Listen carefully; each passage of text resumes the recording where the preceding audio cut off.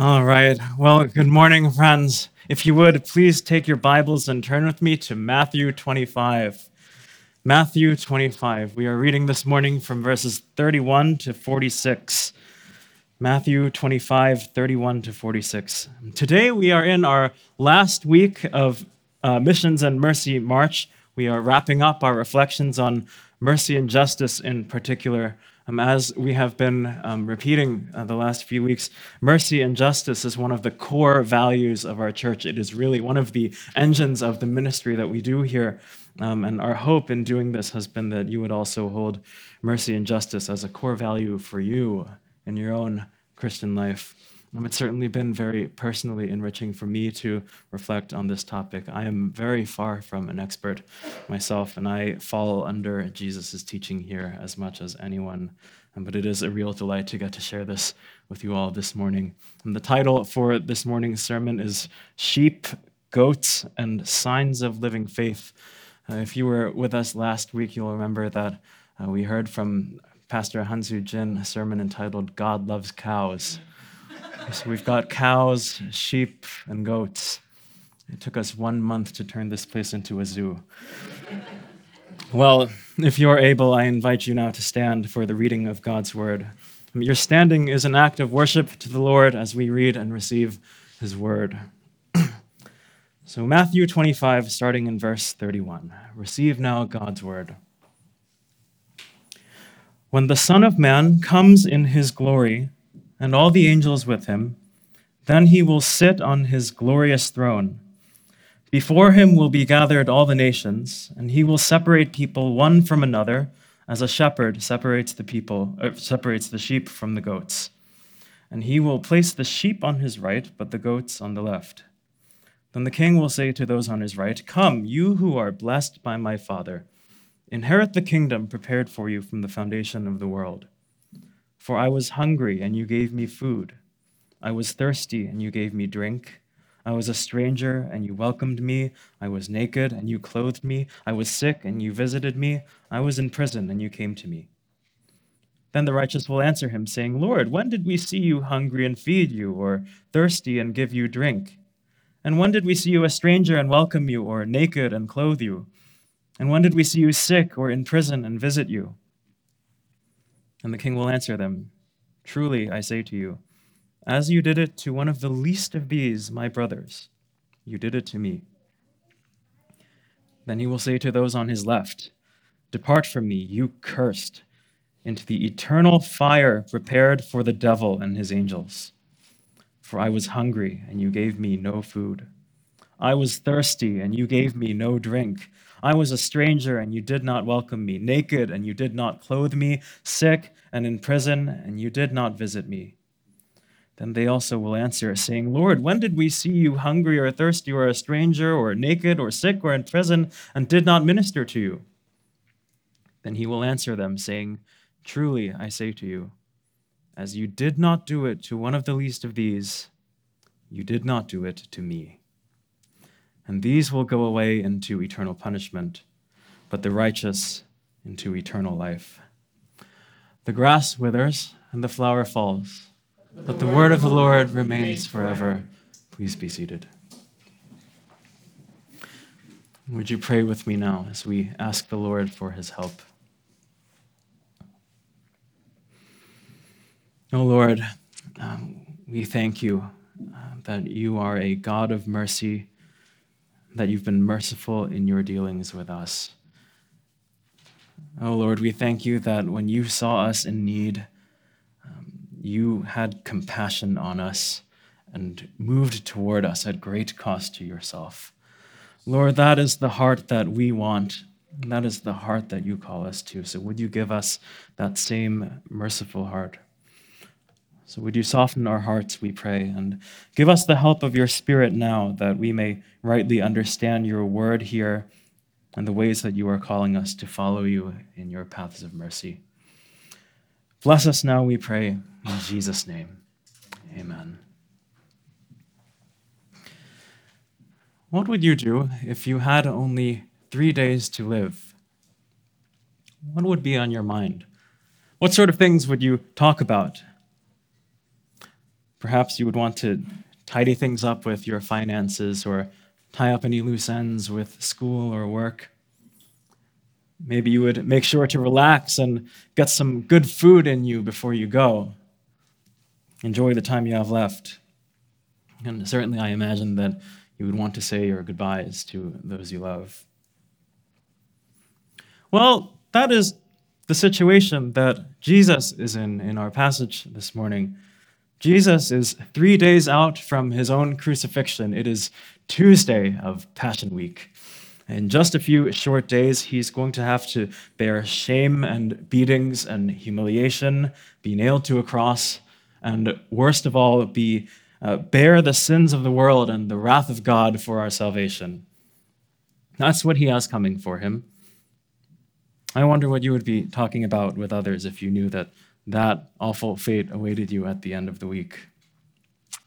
Well, in Matthew 24 and 25, Jesus, being the ever-dedicated teacher, decides that he should give his disciples a special lecture. And the topic of this special lecture is the end times. Now, the passage that we read this morning is the very last lesson from this longer discourse, and the subject, as you may have gathered, is Judgment Day. And as it turns out, mercy ministry, our topic of reflection, makes a surprise appearance in this lesson about Judgment Day. For some reason, mercy ministry is on Jesus' mind. And mercy ministry has something to do with how Jesus wants us to live now in light of the coming judgment. So as we reflect on mercy and justice and the work of mercy ministry, I think we would do well to hear what Jesus has to say here. The passage is a bit lengthy, but the idea of it is really quite simple, and that is this. Here is our point of meditation for this morning. The proof of a heart that has received mercy is hands that do mercy. The proof of a heart that has received mercy is hands that do mercy. What I'd like for us to do this morning is a bit different from the usual swing of things. I think oftentimes we will like to take a passage in chunks, take it a bit at a time. But what I want to do is first just walk straight through the passage and give us a sense of what the whole text is saying, to give us the big idea, especially because that's kind of difficult to do when you're just reading through. So I want to walk us through the passage, and then I want to draw out a few lessons that this passage teaches us about doing works of mercy and why that matters for the Christian life. Well, let's look at our text again. I'm going to go straight through, explaining as I go. Please do stay with me, and then we'll slow down to reflect on what we've seen here. So verse 31. When the Son of Man comes in his glory and all the angels with him, then he will sit on his glorious throne.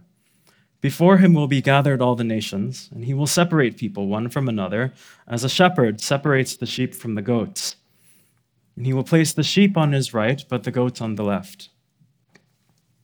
So once again, we are talking about Judgment Day in this passage, the second coming of Christ, the day toward which all of history is moving. And Jesus is telling us what's going to happen on that day. He will return. He will sit on his throne as king.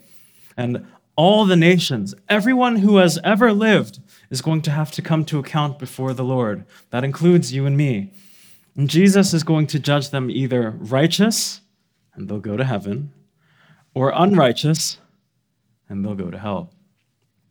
He will sort humanity into these two groups, into this binary of righteous and unrighteous. And that is what this language of sheep and goats is about. It's about sorting and separation. This is probably not common knowledge to many of you, I imagine, but as this illustration that Jesus uses here would have been an illustration for everyday life for him, because, as it turns out, goats are a lot more sensitive to cold than sheep, and because of that, shepherds would have to be in the practice of separating sheep from goats so that when it gets cold at night, they can move the goats into somewhere that's a little warmer.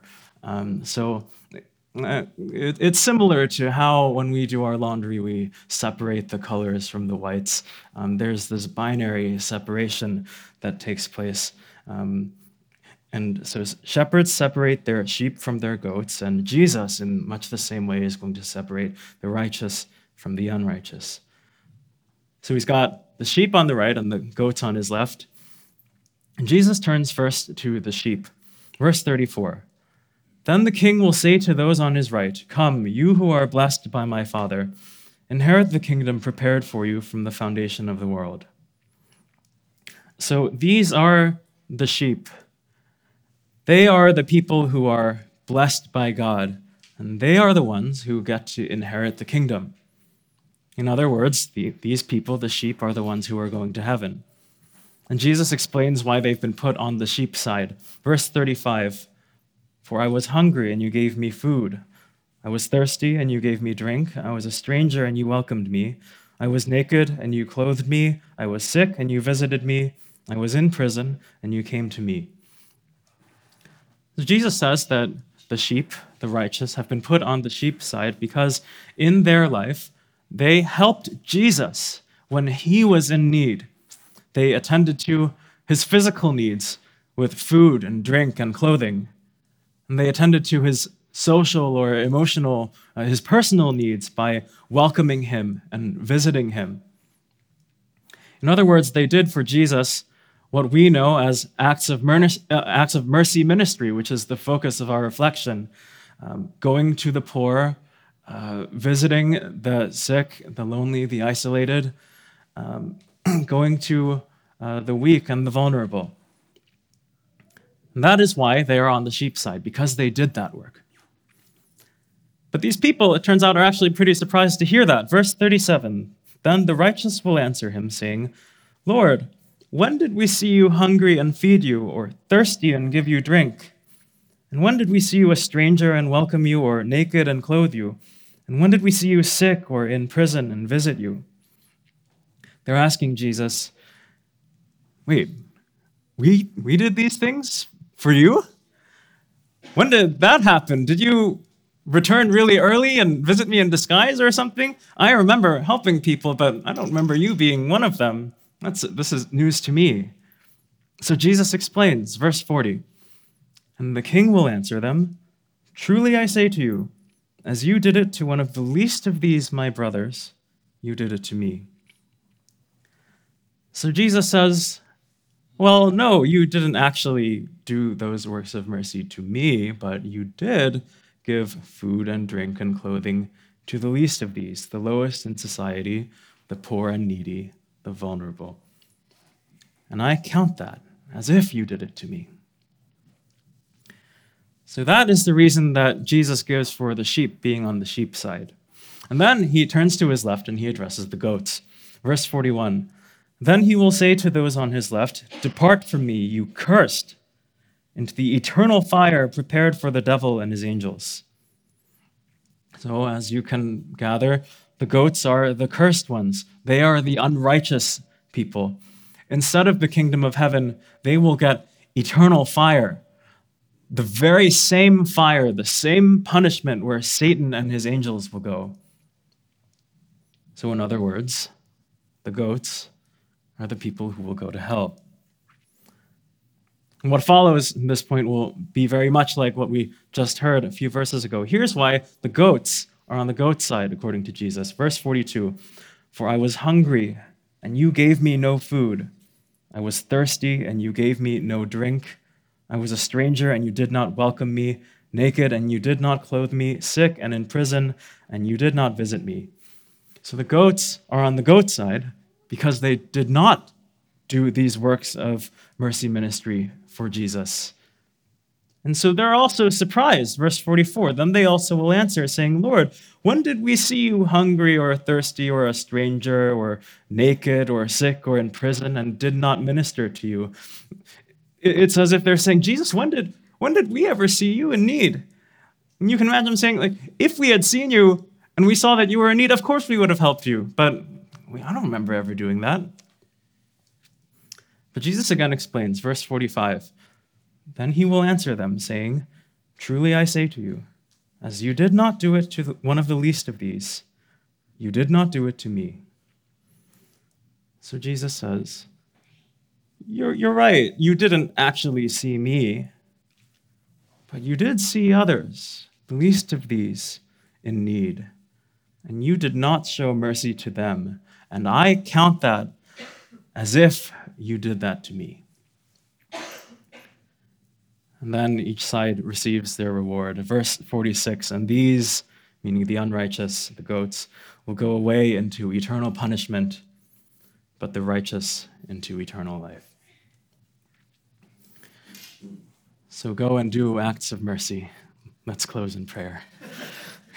No, we can't end the sermon there, because I think it's quite easy to read this passage and come to a very wrong conclusion about what it says.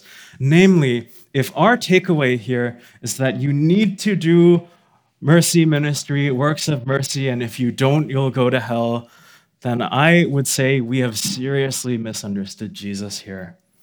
Now, I think our passage requires some deeper reflection, and that is what I would like to do for the remainder of our time. I'd like to draw out 3 lessons that I think will help us to understand both the true meaning of the passage and its implications for mercy ministry. And so the first point that I want us to see is this. Mercy ministry is not the gospel. Mercy ministry is not the gospel.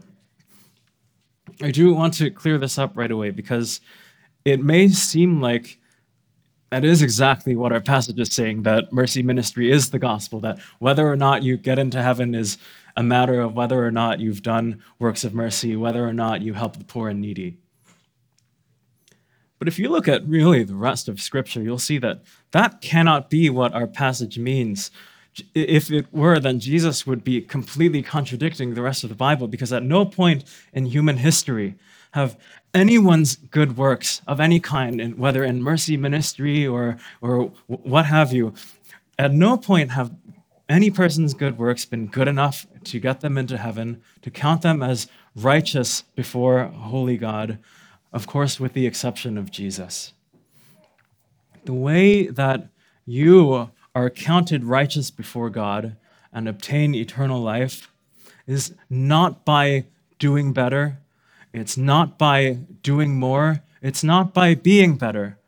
Your righteousness, your worthiness, your standing before God is completely given to you by Jesus when you put your faith in him. I think nowhere is this set forth more clearly than in Paul's letter to the Galatians. This is actually the whole reason why Paul wrote Galatians, that people were trying to add to the gospel. He had heard that some people in the church were going around teaching people that believing in Jesus by itself, faith alone, was not enough to save you, and that you had to believe in Jesus and keep the Old Testament law and rituals. They were teaching that in order to be saved, yes, you do have to believe in Jesus, but you need to seal the deal yourself. Jesus will get you most of the way there, but we need some participation on your end to really lock in your salvation. And Paul hears about this, and as a pastor who loves this church and loves the gospel, he is furious. And you hear that in what he says, Galatians 1. I am astonished that you are so quickly deserting him who called you in the grace of Christ and are turning to a different gospel.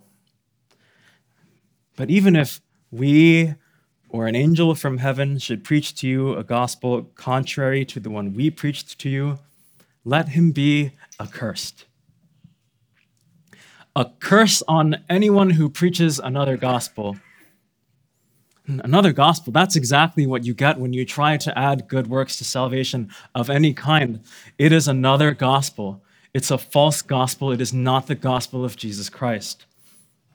Because, in fact, Jesus did not die to help you earn your own salvation, to hoist you along so you could be better, to get you most of the way there so you can fill in the rest. Jesus died and rose again to give you his own righteousness if you believe in him, because he knew that you would never be able to earn it yourself. Nothing that we can do, no amount of acts of mercy can make us right before God. Nothing can add to our righteousness. As Isaiah says, all our good works are as filthy rags because they are tainted by our sin. But Christ has given us his righteousness.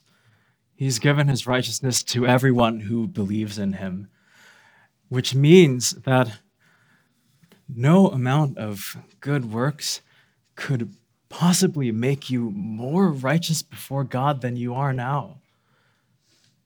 When God looks at you, if you have put your faith in Jesus, he sees the righteousness of Christ and not your sins, your guilt. And that is good news.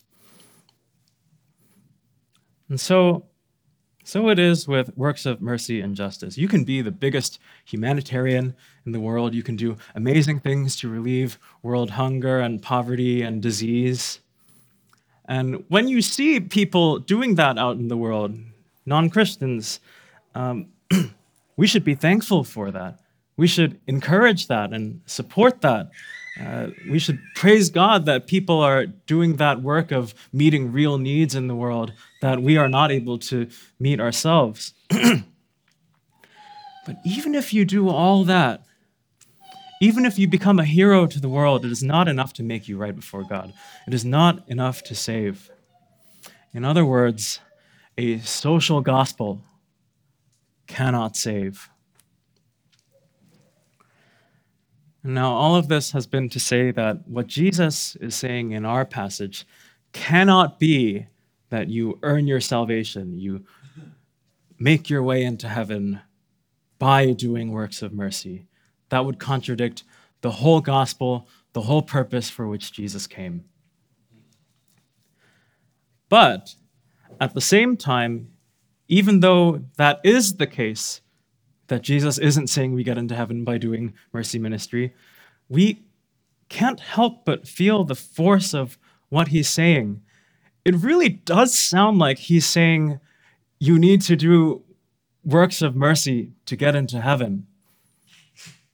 We need to take Jesus on his own terms here. We can't afford to make him say less than he's actually saying. We can't take the teeth off the lion, so to speak. And so that brings us to my second point, our second lesson to be gained from this passage. Mercy ministry proves that you believe the gospel. Mercy ministry is not the gospel, but it proves that you believe the gospel. As we've just said, this passage, what Jesus is saying here, is very clearly, in light of the rest of Scripture, not talking about the grounds of your salvation. It is not the reason why you are saved. Works of mercy are not the basis for your salvation. But they are the evidence of it. And that is Jesus' point here. Jesus is saying that not only that works of mercy, Jesus is saying, he's not saying that works of mercy are how you get saved, but the presence of works of mercy in your life is a really important way that you know and that you evidence that you are saved. The sign of true living faith in Christ is caring for the least of these. If the gospel is at the root of the tree, then it will bear the good fruit of social concern, generous social concern. I hope we can now fully appreciate just how strong Jesus' words here without misunderstanding and falling off the cliff and losing the gospel. Jesus says that the sheep, the ones who go to heaven, are the ones who cared for the least of these. And the goats, the ones who go to hell, are the ones who neglected the least of these. Jesus does not judge them based on how much they helped the poor. He judges them just like he will judge the rest of us on the basis of our faith. But the ones who were judged righteous, those who did have true faith, had works of mercy to show for it. Sheep don't become sheep by doing mercy, but sheep do mercy. And the implication is that the goats, those who were judged unrighteous, had no works of mercy because they had no true faith. Jesus is calling us in very strong terms to do some sober self-reflection here. If your faith does not work, if there is no active outward expression of your faith that moves toward others, if there is no fruit on the tree, if you are not doing works of mercy, if you have no social concern, no concern for the sick, the weak, the downtrodden, then perhaps you need to ask yourself if what you have is true faith at all. That is the call of this passage. James 2 gets at this point directly. Here's what he says. What good is it, my brothers, if someone says he has faith but does not have works? Can that faith save him? If a brother or sister is poorly clothed and lacking in daily food, and one of you says to them, "Go in peace, be warmed and filled," without giving them the things needed for the body, what good is that?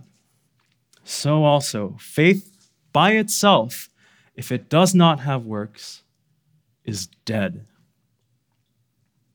Seeing that people are in real need and meeting that need only in word and not in deed is a sign of a dead faith.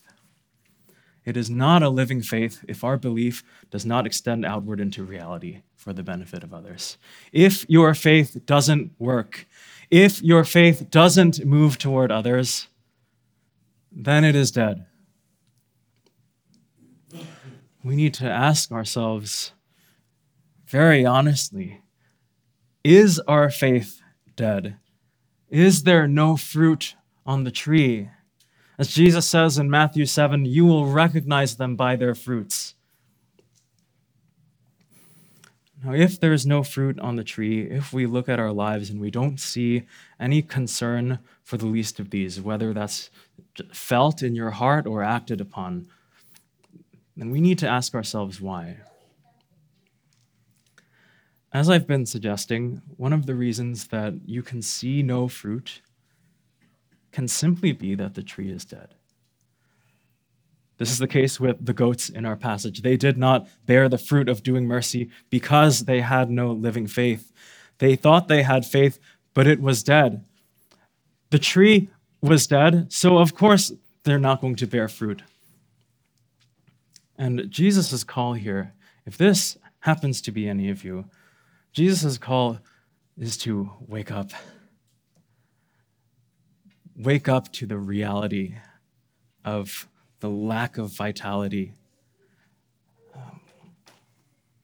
Consider whether you have accepted the gospel of Jesus' mercy or are just going through the motions. But to prevent you from despair, I will also assure you that there are other reasons why trees don't bear fruit as well. And I'll mention just one important one here. Sometimes trees don't bear fruit even though they are alive and healthy and mature, purely because they just haven't been pollinated. This seems to be a growing problem in recent years as bees have been having a much harder time. You are seeing an increase of trees that aren't bearing fruit because they're not being pollinated.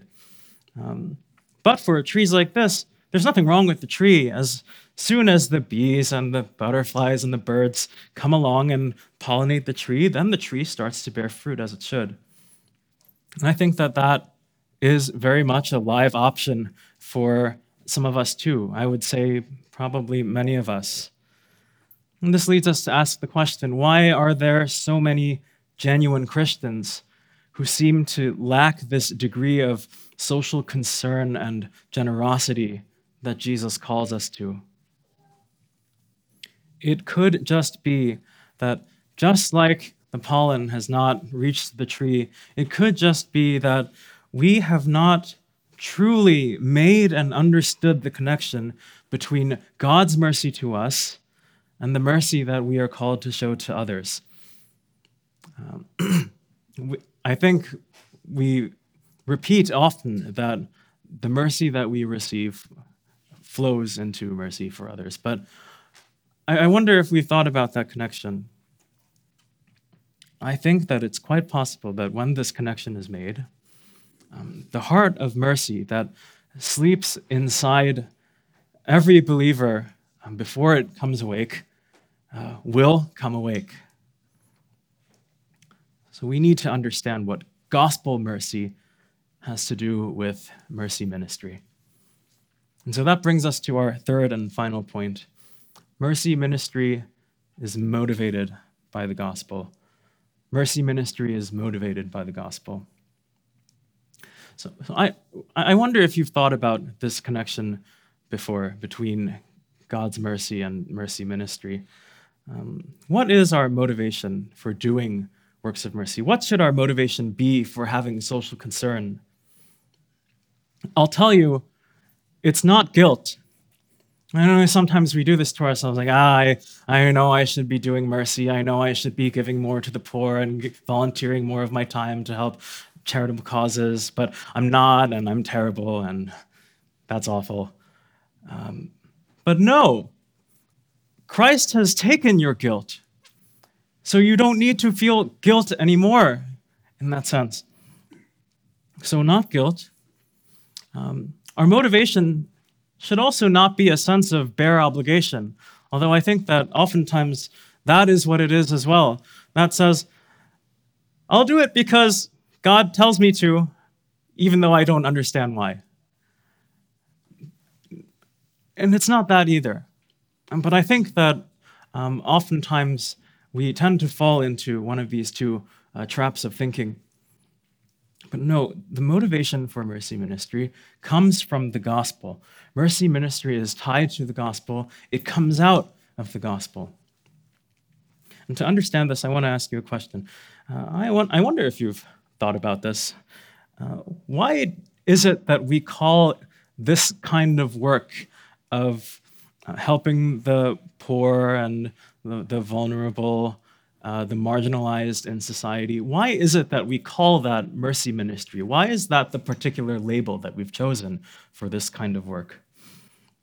What exactly is merciful about assisting the poor and the downtrodden? What does that have to do with the mercy that we've received from God? How does this flow into that? Well, I realize this may already be obvious or well established for some people, but it wasn't for me, so allow me this. I think that we may need to rethink or refine our understanding of what mercy even is. When I was in college, I was confused about the difference between mercy and grace, just because you hear them used together so often and usually pretty interchangeably. And this is how someone explained it to me. It's an okay definition, but I think it has some issues. This person said, mercy and grace are flip sides of the same coin. Grace is when you get a gift that you don't deserve. Mercy is when you don't get the punishment that you do deserve. And that's how it was explained to me, and I think I did get some decent mileage out of that. That did help me to understand how grace and mercy are part of the gospel in my understanding of the gospel. But it's since then I've come to take issue with, in particular, with that definition of mercy as not getting punishment that you deserve, because I don't think that that gives us the whole picture of biblical mercy. It's missing the central defining element. That is not how the Bible talks about mercy. The way that the Bible talks about mercy, the central defining characteristic, is the heart of God. You see, the words that our English Bibles translate as mercy in both the Old Testament Hebrew and the New Testament Greek are often also translated pity and compassion in many places. And I think that should guide our thinking. Pity and compassion bring our understanding of mercy closer to how the Bible talks about mercy. So when the Bible tells us that we've been shown mercy in Christ, it's not primarily talking about how God did not punish us for our sins. Yes, that is in view.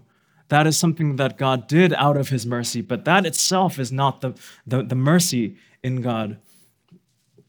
The Bible is drawing our attention to God's compassion, how his heart breaks for you in love when he sees you, one of his precious children, in sin or in suffering. That is what is meant by the mercy of God. That is the mercy of God that we see in Ephesians 2, this wonderful passage. But God, being rich in mercy, because of the great love with which he loved us, even when we were dead in our trespasses, made us alive together with Christ. By grace you have been saved. So there's mercy and grace again, right? By grace you have been saved. You've been given the gift of salvation, which you didn't deserve. But God's heart behind that gift is a treasure trove of mercy, a cascade of pity and of compassion for you. Friends, this is why we care for the least of these. This is why we are called to go to the sick and the hurting, the poor and helpless, widows and orphans. It's not because Christians are great philanthropists who are just really selfless and give for the sake of giving. It's because we believe that God has looked on us with mercy, with pity, with compassion in his eyes, and he has met us in all our need at greatest cost to himself. That is the greatest show of God's mercy, the cross. When we think about all the objections and excuses that we like to make for not doing works of ministry, I can list them for you. My time is mine and my money is mine. They've done nothing to deserve any of my time or money. If I give them my money or resources, they're just going to abuse them. But Jesus did not take any of those excuses, even though he knew that we would abuse the gift, that we would keep going back into the same problems. He knew that we would rebel, and most certainly we did not deserve it. But none of that stopped him from taking a cross for you in his mercy. Jesus has poured out his mercy on us, and we are to let the overflow fall on those in need around us. The theologian B.B. Warfield leaves us with a wonderful charge that I want you to hear. He says, "Oh, my dear Christians, if you would be like Christ, give much, give often, give freely, to the vile and poor, to the thankless and undeserving." That is what Jesus did for you. Christ is glorious and happy, and so will you be. It is not your money I want, but your happiness. Remember his own word, it is more blessed to give than to receive. Let me wrap up here with some final encouragements and applications. So you want to do this work of mercy ministry, but where do you start? Well, once again, with the full acknowledgement that I am every bit as much in the learning process as you may be, here are some brief suggestions. First, mercy starts with the heart. Like I just said, God's mercy is his compassion, his pity, his heart for us in our suffering and need. Frankly, it'll be hard to do works of mercy if you don't have any mercy in your heart. If you don't feel any compassion for the plight of the poor and needy and vulnerable, if their concerns are not making any appearance in your prayers, if it never comes to mind, if it doesn't yet disturb you that people are suffering in such ways, then take that to God and pray that God would teach your heart to go out to others in the way that his heart did for you. Begin to love them and pray for them and cultivate a heart of mercy for them. Second, mercy looks for and identifies need. Where is the need in my community?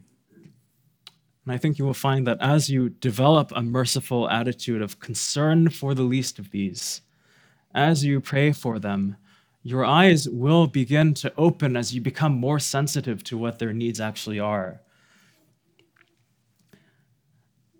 Not only will you identify the need, you will also identify with their need.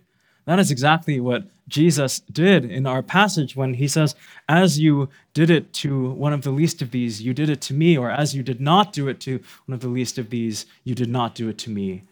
Jesus is, in his mercy for the weak and poor, is identifying so closely with them that their problems, their struggles are his problems and his struggles. And when we have cultivated this heart of mercy, we will begin to identify with those problems as well. And they will become more urgent in our minds. And then lastly, mercy makes room in the budget and calendar. If giving your time and money starts to feel a little uncomfortable or inconvenient, you are on the right track. These things need to hurt a little bit. Again, not to belabor the point, but Jesus took a cross in his mercy for you. It's okay to make a little more room in your budget or to give up a Saturday morning to come to Manna. It's a hurdle, but you can do it. In just a few minutes, we are going to hear another presentation from our Mercy Committee on just things that we have coming up in our own calendar, ways that you can get involved. And coming to these things is a sacrifice. But that's what mercy does. It has compassion, and it makes sacrifices to meet those needs. Dear friends, I imagine you sense that the mercy that God calls us to show is a tall order, but it draws us to see the mercy that God offers. Never forget that. May we as a church be first steeped in that mercy, that concern, that compassion that goes out to the weak and poor and vulnerable. And then may we take this mercy to the least of these. Let's pray.